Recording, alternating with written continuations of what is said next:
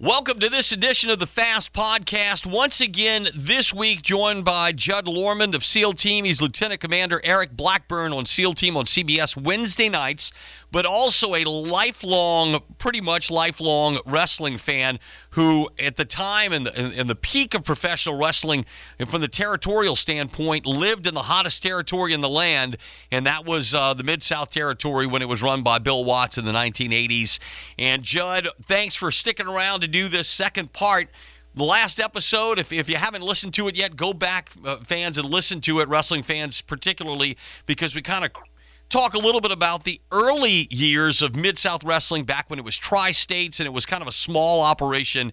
And then you had the Bill Watts takeover. I think 1981 is when he actually bought out Leroy McGurk. So we're here now to start segment 2, and we've just finished our discussion of the greatest 60 minutes in professional wrestling television history, and that was the second DiBiase turn. This was the turn good, because a few years prior, on kind of a smaller scale, was another great episode when DiBiase had turned heel. Mm-hmm. Which, again, he was the ultimate babyface. He had been Rookie of the Year. He was the ultimate good guy. His dad was a wrestler, blah, blah, blah, blah, blah. And all of a sudden, Bill Watts turned him bad and freaked a whole lot of people out several years. So I was probably like 81 or 82 when they made him a bad guy. Yeah, I want to say 82, if I'm not mistaken, or December 81, somewhere in there. We'd have to ask Jonathan Duke. He would know. Duke, if you're listening, text me and let me know. Yeah, he would know. He would know the month on that, I'm pretty sure. But he loads up the glove for the first time. You know, the black glove, Black Betty or whatever you call it. Yeah. yes, and loads up the gloves, knocks out dog, turns on the dog. I mean, for crying out loud, he was his best man in his wedding. And you know, that you lead me to something here that we probably should have touched on in the first episode, but it does give us good fodder here. Bill Watts, you pointed this out to me, and I probably had noticed it but never really wrapped my head around it. You know, there were always interview segments, not only the regional promo segments in an hour show to tell you to come down to the Municipal Auditorium to see Hacksaw Jim Duggan take on Mike Boyette or whatever it was. Those segments were there. Ernie Ladd was talking out the side of his neck and the whole deal. Mm-hmm. But there were segments of interviews that were part of the storyline of the show, where maybe they're standing next to the ring and Mr. Wrestling 2's suitcase had been stolen by Mr. Olympia, or whatever the storyline was. So these interviews were very important, but a lot of times the storyline that Bill Watts wanted didn't really come out in the interview itself. It was his interpretation of the interview that followed. Explain what Bill Watts was a master at. Yeah, so Bill Watts, you know, in the 80s had a couple of different periods where he had others booking for him. So who would write most of the storylines or whatever, but it was never done. It's kind of like Vince McMahon. It was never done without Watts' approval. So Watts knew the direction of everything he wanted to do, as far as television stories, who was going to feud with who. And I think it was like probably in the 90s when I got a hold of a bunch of Mid-South tapes. And I started going back and watching these tapes, that it really hit me that, wow, you know, looking at it now, knowing that Watts was in charge back then, mm-hmm. whereas like in 1984, I'm watching this, and I don't know that Bill Watts is writing this stuff. No, he was the colored commentary guy next to either Boyd Pierce or Jim Ross.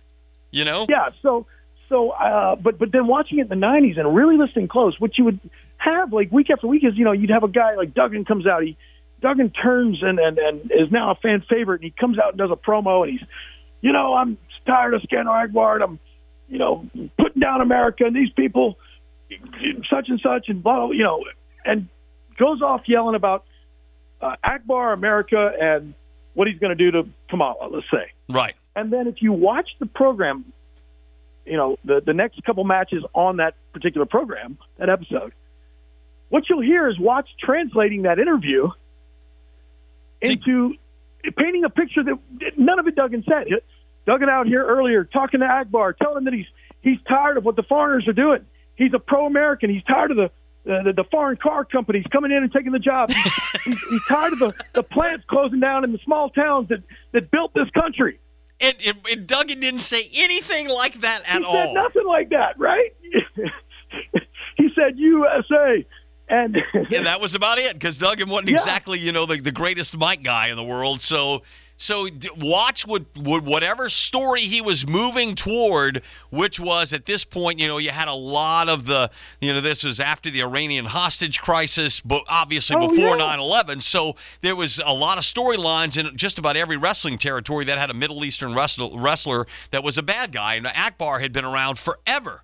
And so then he was the bad guy manager. So this was take it and turn it up to 11. On a 10 volume, a 10 level knob, turn it up to 11 by interpreting the interview and getting the story out there that you really want. So that he would even say, well, he challenged so-and-so to such and such. And now that I've gone back and looked at it, no, he didn't. He didn't do any of that at all. No, he really didn't. Yeah, you're right. And I started noticing these things, and it's like, that's when I realized, like, how brilliant the guy was. Like, no, he was absolutely. Legendary. Legendary. Unfortunately, with all of the things that Bill Watts did well and all of the quirks of working for Bill Watts, you got fined. We can touch on that real quick. You got fined basically for everything. So the guys that worked in this territory made minimal money, though they started out with okay, you're going to make $400 for tonight's match, but I'm going to back out $45 because you rode with a good guy. I'm going to do, you lost a bar fight. You're lucky I'm not firing you. I mean, like, there were so many things that Bill Watts did to punish the guys to stick to the real story that he was trying to portray. Yes, correct. And in fact, it was a rule in the locker room. It was a rule once you worked for Mid-South. If you did lose a bar fight, you were immediately fired. Yep. Because you lost a bar fight. Yeah, you can't have a professional wrestler who might be the North American heavyweight champion losing to some dude at Poets in the parking lot. I mean, you just can't have it happen. Yeah, I want to read a few paragraphs here from a blog that Jim Cornette wrote a few years back, talking about working for Mid-South Wrestling and Watts' how much of a stickler he was about this. Because, again, all the territories in the country back then, they all adhered to good guys don't associate. Good guys don't fraternize with the bad guys. Right. When you're in public, period. But, as he says, it was, let's say no territory was acceptable, but Watts took it to a new level with fines, firings. This may seem ludicrous to today's fan, but even if wrestlers are recognized, which in many cases they aren't, no one thinks anything of it nowadays. But there at the time in Louisiana, the wrestlers were the biggest sports celebrities in the region. The TV show, and we talked about this in the last episode, the TV shows did moon landing level ratings in so many of the Mid-South markets, where better than half of the viewers watching any show were watching Mid-South Wrestling, and Watts was not about to have his stories, or was not about to have stories going around town of the guys out having a drink together after the matches. For 20 years afterwards, this is Jim Cornette talking, I had a spidey sense of when a baby face was around, and I instantly went for the door. And this was due to my time with Watts. It didn't end with public fraternization. If you were doing a mainstream media interview, if you were in a lawsuit, if you were giving a deposition, if you were under oath as a witness on the stand, and you even intimated that pro wrestling was prearranged or in any way not legitimate, that was considered your resignation and your ass. Rightfully, he says, and rightfully so, because wrestlers came and went through the territory, but this was Watts' home and his business, and he had to be there long after you were gone. Like, they took this thing incredibly serious. Mm-hmm. And when we talk about the television, you say, okay, well, some people thought, I'm sure some people knew it was fake. Of course. I remember my uncle in 1984 telling me, oh, it's all fake. But he was captivated by it. Right. And he was one of those guys who would say, well, that might not have been fake right there, but the rest of it is. Yeah. He put him in the sleeper hold. I really think he did go to sleep. But before that punch to the heart would have killed him if it was real. Yes. And again, Watts was the most notorious, strictest boss in the entire country when it came to rules like this. But let me give you this quote, because this is incredible. And this goes to the storytelling in the ring fast. So here it is. There were repercussions as well if your match did anything to mar the believability of the sport of wrestling. One night in Houston, Texas stands out in my mind. The Midnight Express and Ernie Ladd faced off against the Rock and Roll Express and Hacksaw Jim Duggan. While the match got a great crowd reaction, upon viewing the tape of the event, Watts issued fines to most of the participants. Ernie Ladd had used his trademark taped thumb to get heat from the crowd, but he was fined because it was unauthorized use of a gimmick.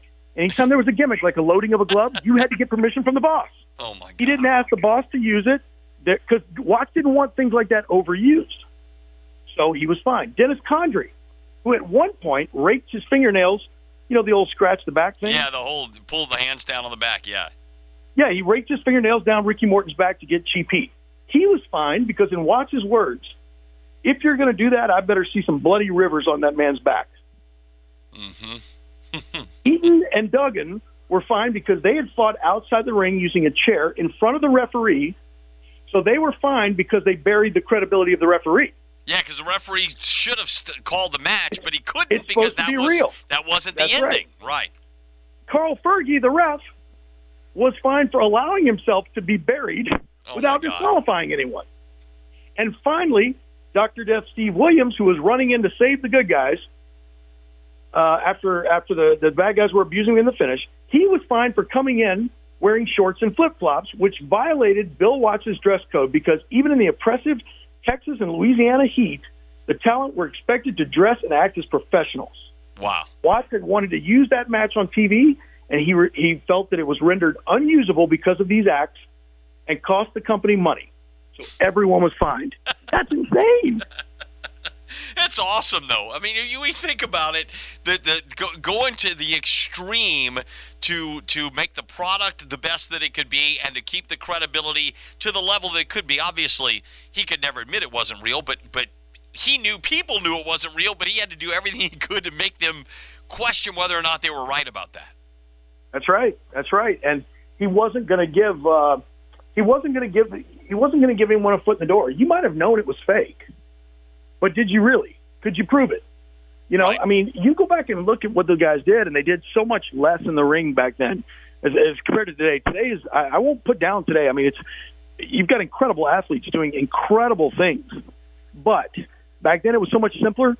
But you go back and try to find the holes. Try to find air between a guy's fist and another guy's face. It's tough to do. Right.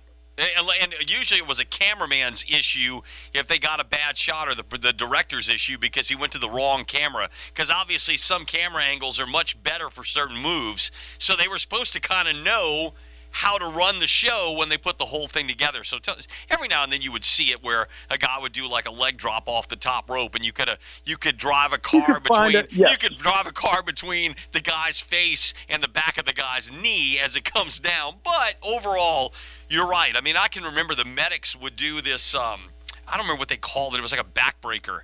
And the medics were a tag team probably in the mid to late 70s, wore white masks and white wrestling tights. And they did this thing where they dropped a guy from like the second rope. The guy would drop him over a draped knee. Well, if the guy maneuvered his leg just right, I mean, it looked like it really was going to break the guy's back, but there was actually barely any contact because of the way the feet landed on. But you didn't know that. Like you until you go back and watch it over and over and over again, you're like, oh yeah, look at that. That was obviously he didn't really hurt himself. But at the time, live, or what was live to us watching the show on TV, it always looked real.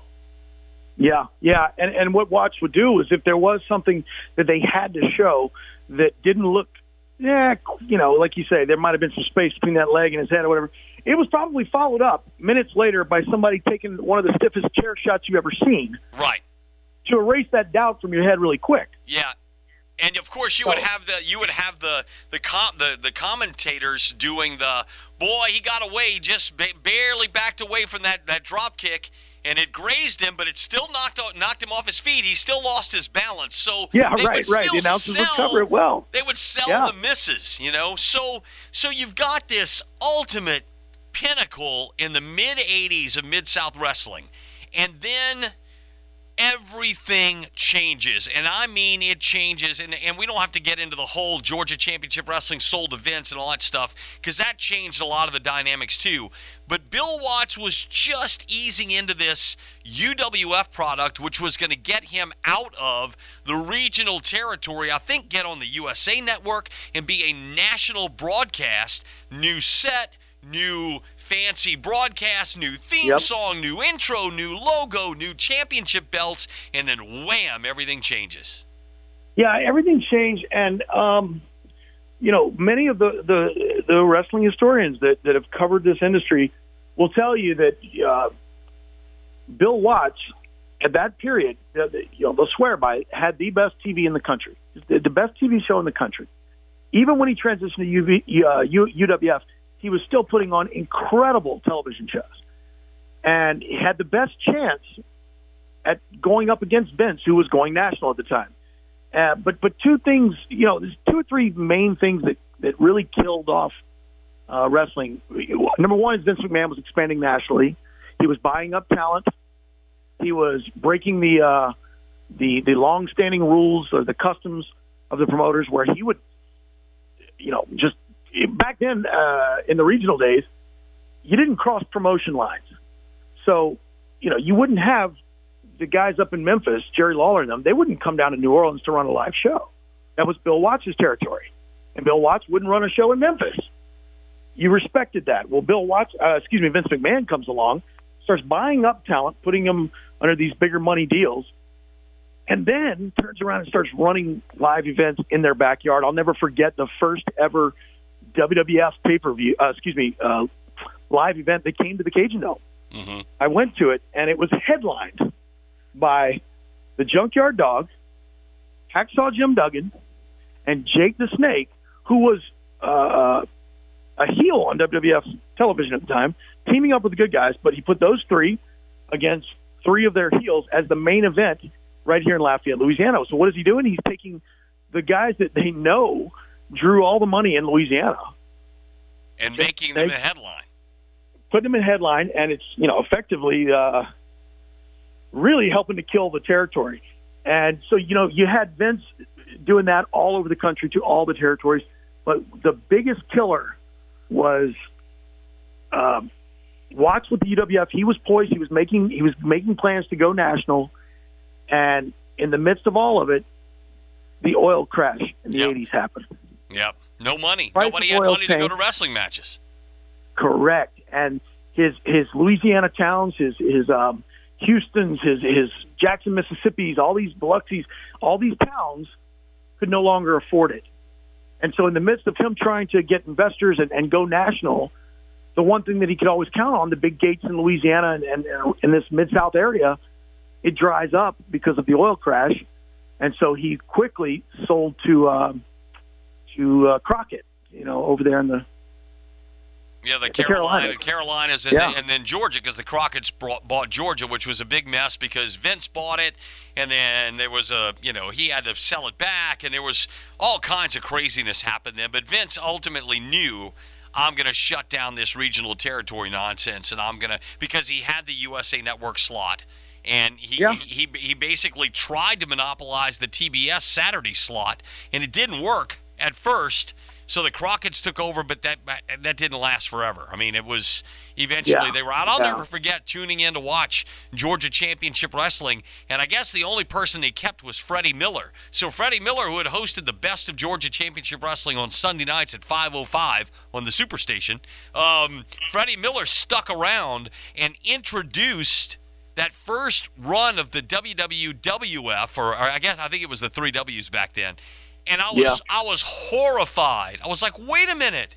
I don't want to watch this. I don't like this. What are you doing? Give me back Georgia Championship Wrestling. What happened? And then, so that's like a whole nother dramatic, thing that happened in the wrestling business. But here in the territory, so it was like a double whammy kind of for Bill Watts. I mean, he had done the right thing. He had positioned himself correctly. He had the storytelling down. He had the right wrestlers for the most part. He had lost some stars, but he still had people that you could build a product around. That's right. And even with the talent rage that happened, he was still positioned. He still had his talent and still protected his business. He still had great television. You know, what was it? The Duggan and the Butch Reed and Dog who left.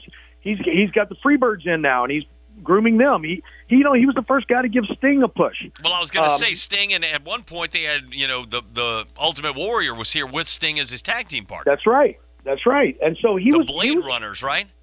Yes, the Blade Runners, and he was doing fine. I think he was doing as well as anyone as far as surviving those talent raids. And many of the experts who cover the entire industry will tell you to this day, had the oil not crashed, had the price of oil not crashed, Bill Watts would probably still be in the wrestling business, promoting, owning a company today.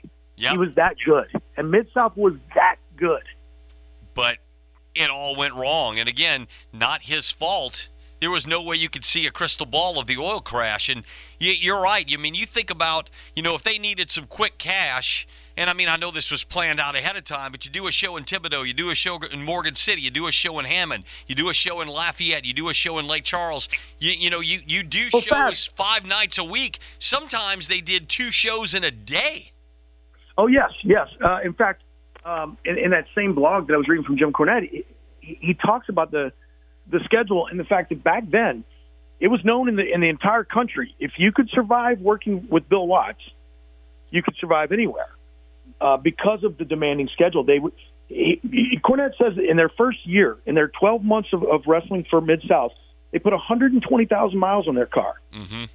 They had 25 days off for that year for illnesses, vacations, and whatever, but they wrestled more matches than there were days of the year. Yeah, so you do 380 matches in 340 days.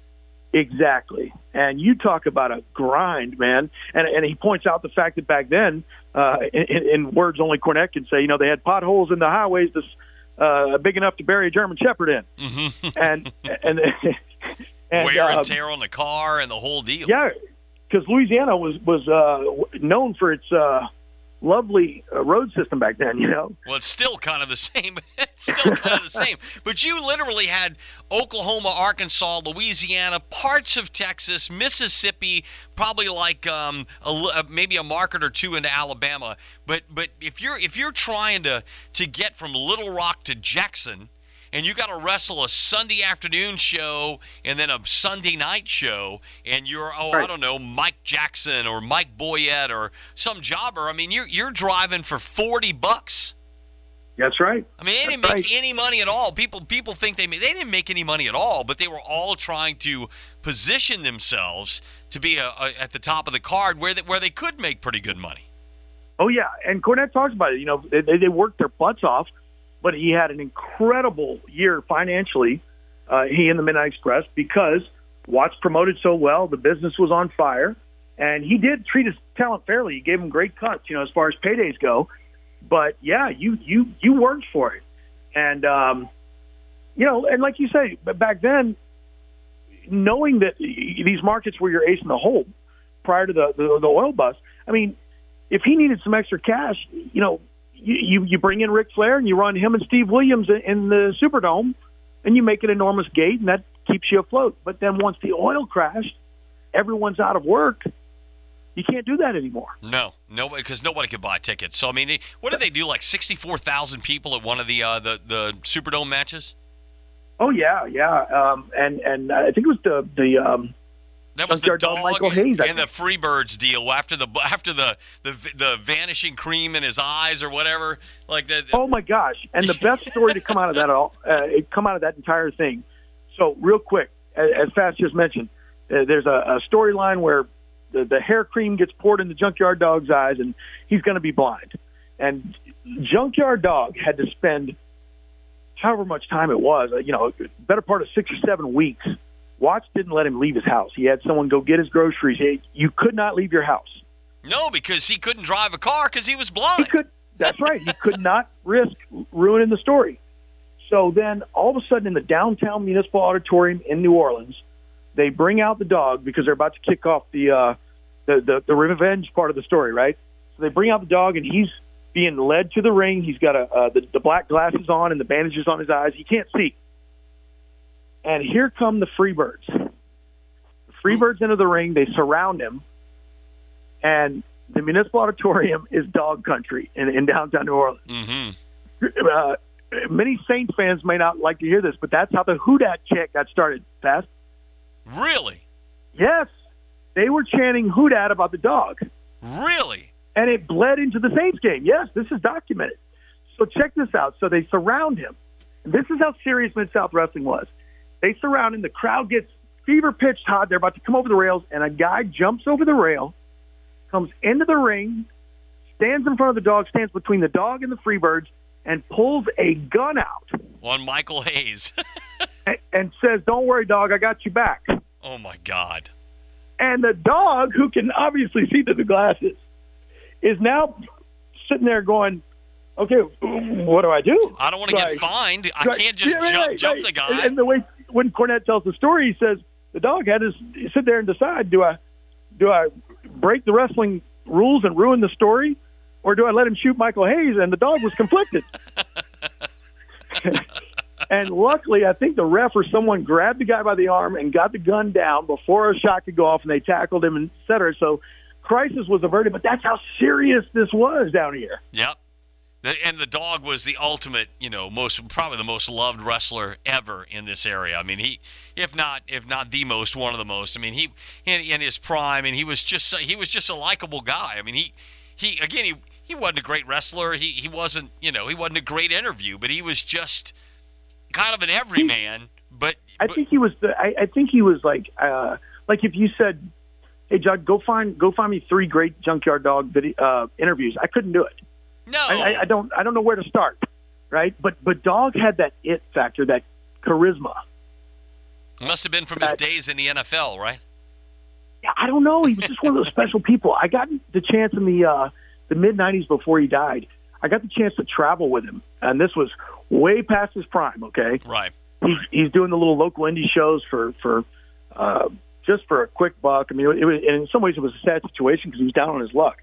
But what was so amazing was when he would walk into, when we would stop to get a bite to eat somewhere, and he would walk in somewhere, even if people didn't know who he was, they knew he was somebody. Right. Because the way he interacted with people, it was like nothing I've ever seen before in person. He was that charismatic of a guy. He was an amazing star here, and I got to know him a little bit. He would come around the radio station, and he would, I would see him down. It's just so sad to say this, but when I lived in Youngsville, I'd see him at the Six Pack Plus, which was a little Shamrock station there, and he'd set up a card table, and he'd sell Xeroxed copies of his picture.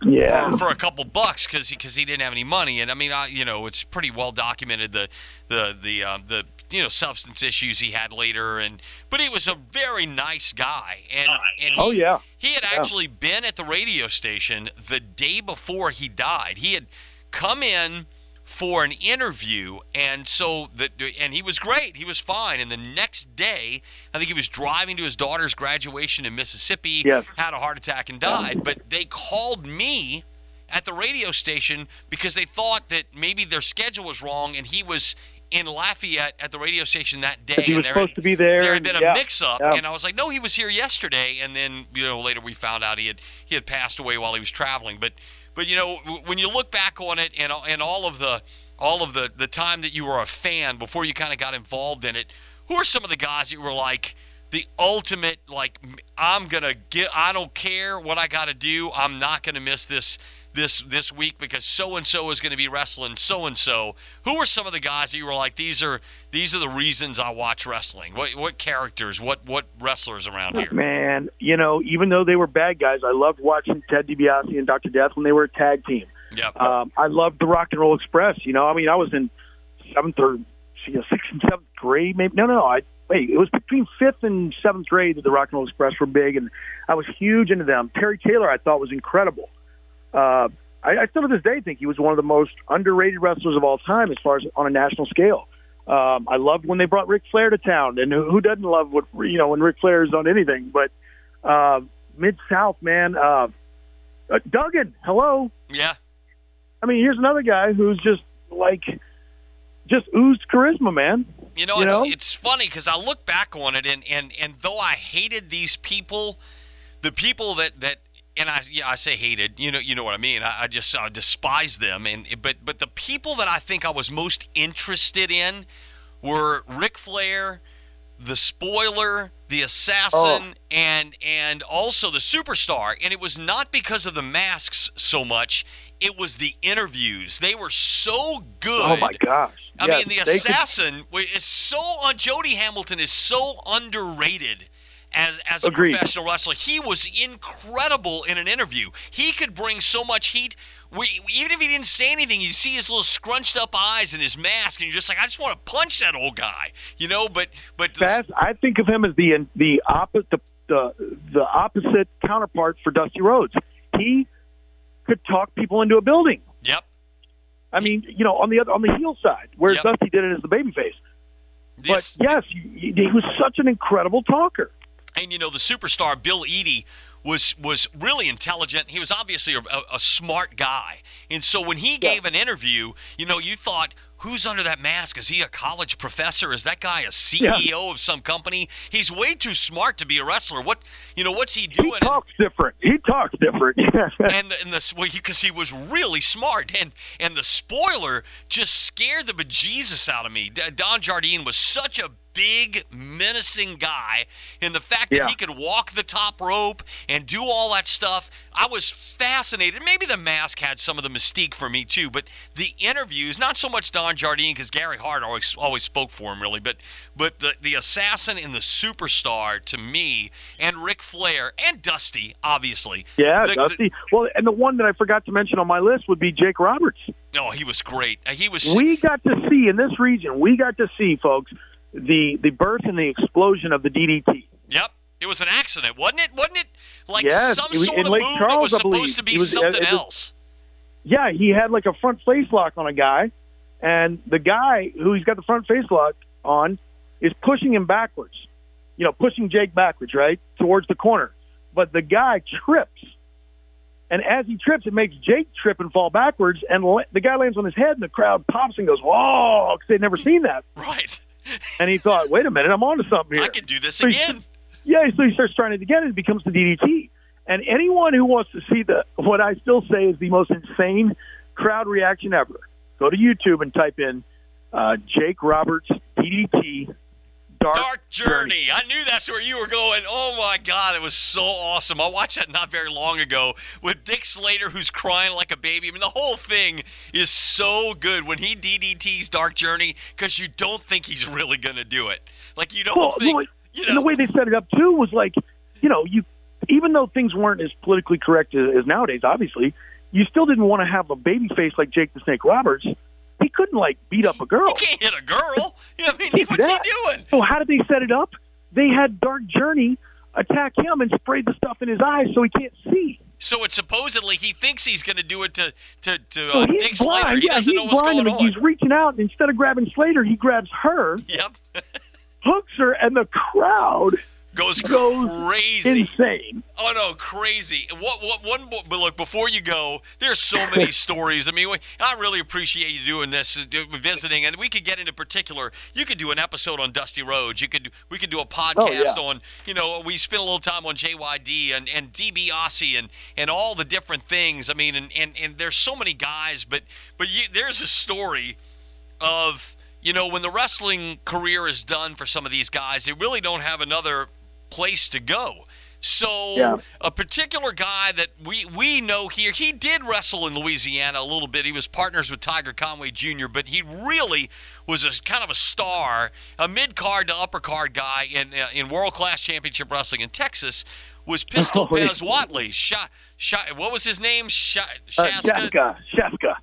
Watley or Pistol Pez Watley. But Pez Watley, when he was done, stayed in the business and worked kind of behind the scenes, and a lot of them do that. Just, from guys like Jack and Jerry Briscoe all the way down. I mean, a lot of the former guys have no other real place to go. So tell the story about Ric Flair and Pistol Pez Watley.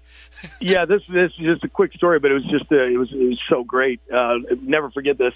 This was in Mobile, Alabama, in the WCW Nitro years. Okay. So this would have been 7, 98. Yeah.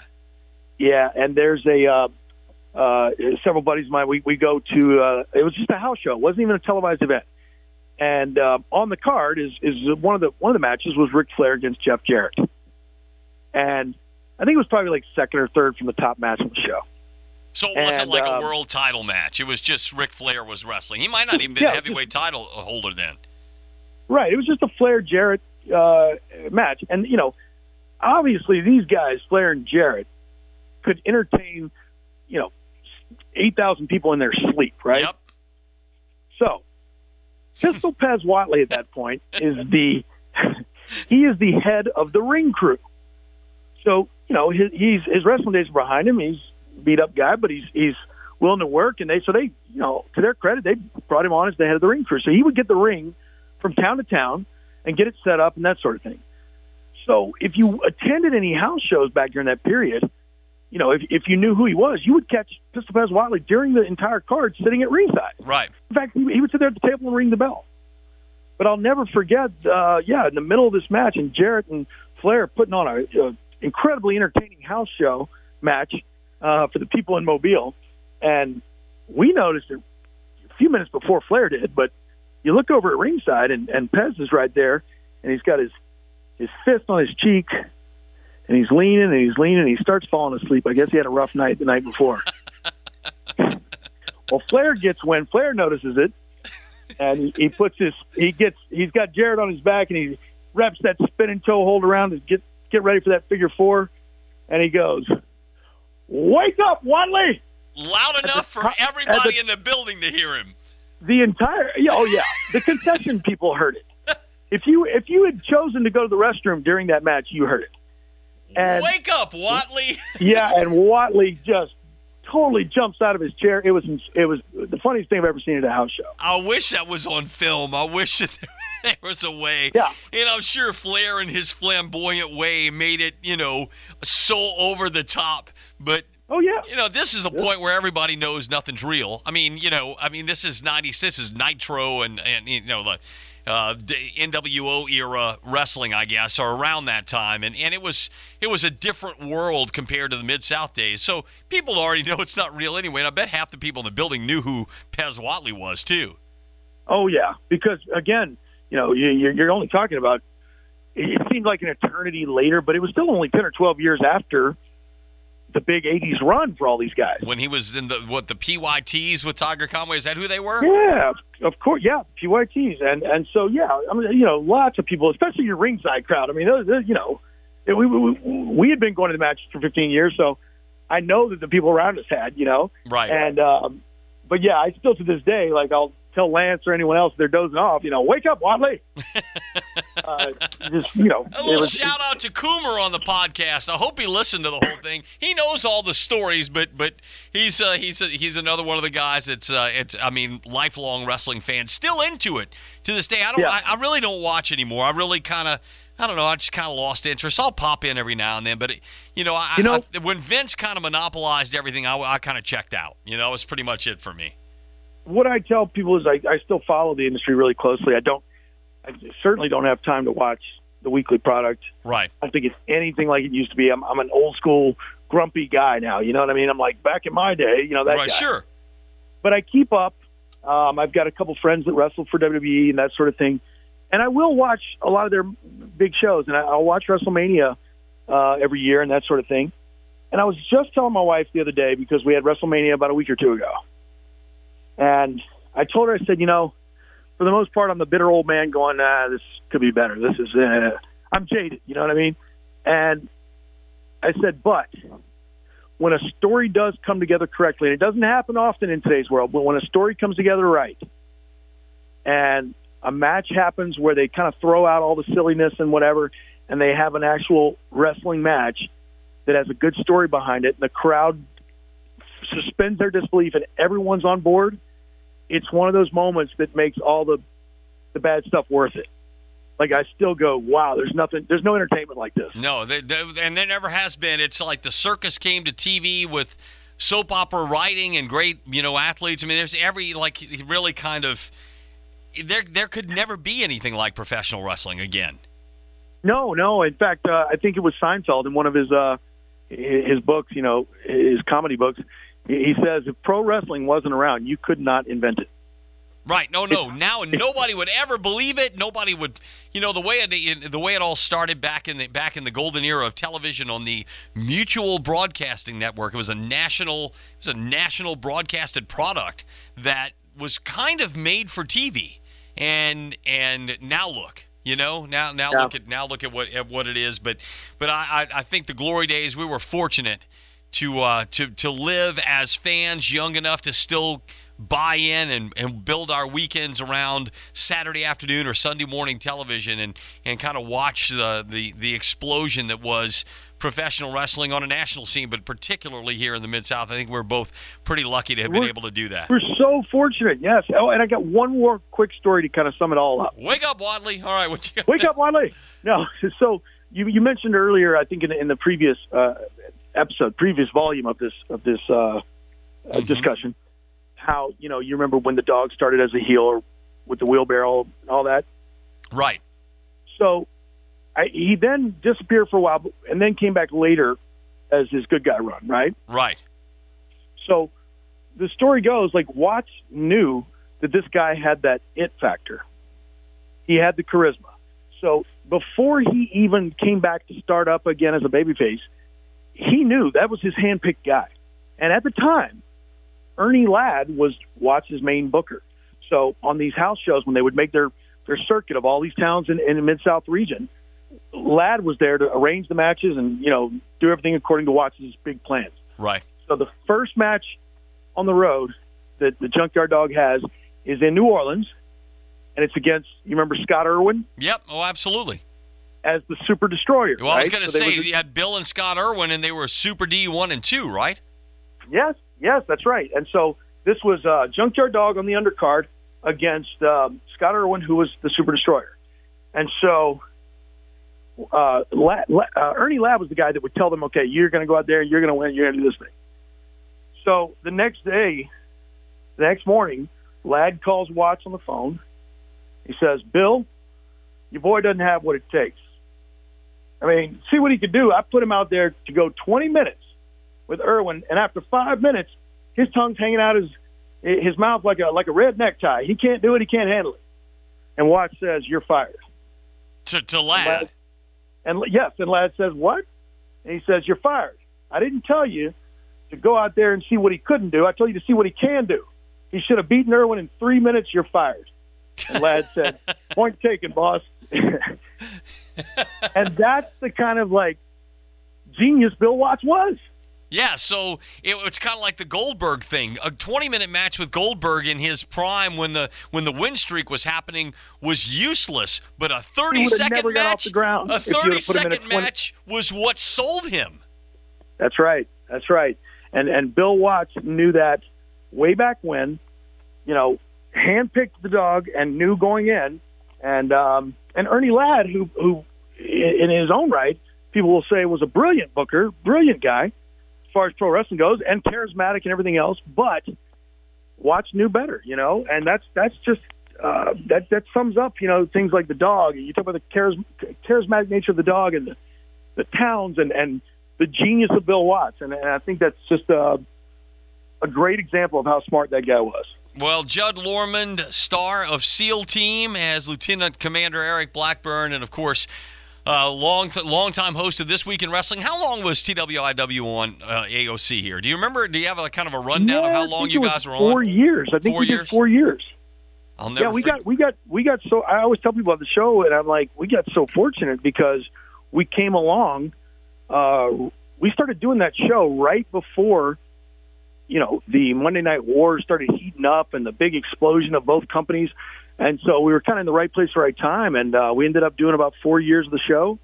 And it's so great whenever I hear from people back home online on social media talking about, Yeah, man, I used to love TWIW, and it's such great memories, man. I got to really find – I'm somewhere I have a picture of us together doing some kind of wrestling something or other. I'm going to have to dig around, and if you got one, maybe text it to me because I know whether it was the Hooters interviews with the wrestlers or something, there's got to be a picture of the two of us involved in wrestling in some way, I'm sure.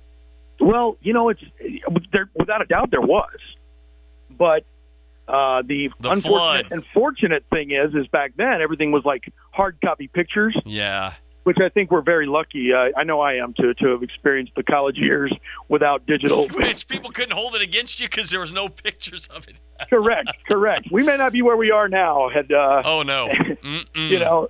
Yeah, but we lived we grew up in a different time. But yeah, there's pictures out there. I'll have to look around. I don't know if there's any digital ones, Yeah, I'm gonna have to look around too. I think I may have a couple, but anyway, I appreciate it, and there's so much you could talk about. This could be a series that you could do, 24 episodes every year for years and talk about the differences in professional wrestling.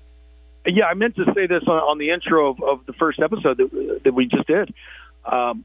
The only problem is going to be keeping this thing under the time limit. Yeah, well, luckily I don't have a real time limit, but I don't want to wear people out, so I think I better wrap this one up. But maybe we'll visit again later in the year, and we'll do best tag teams or best masked wrestlers, and maybe we'll have a little fun talk about some of the weird stories of things that have happened along the way.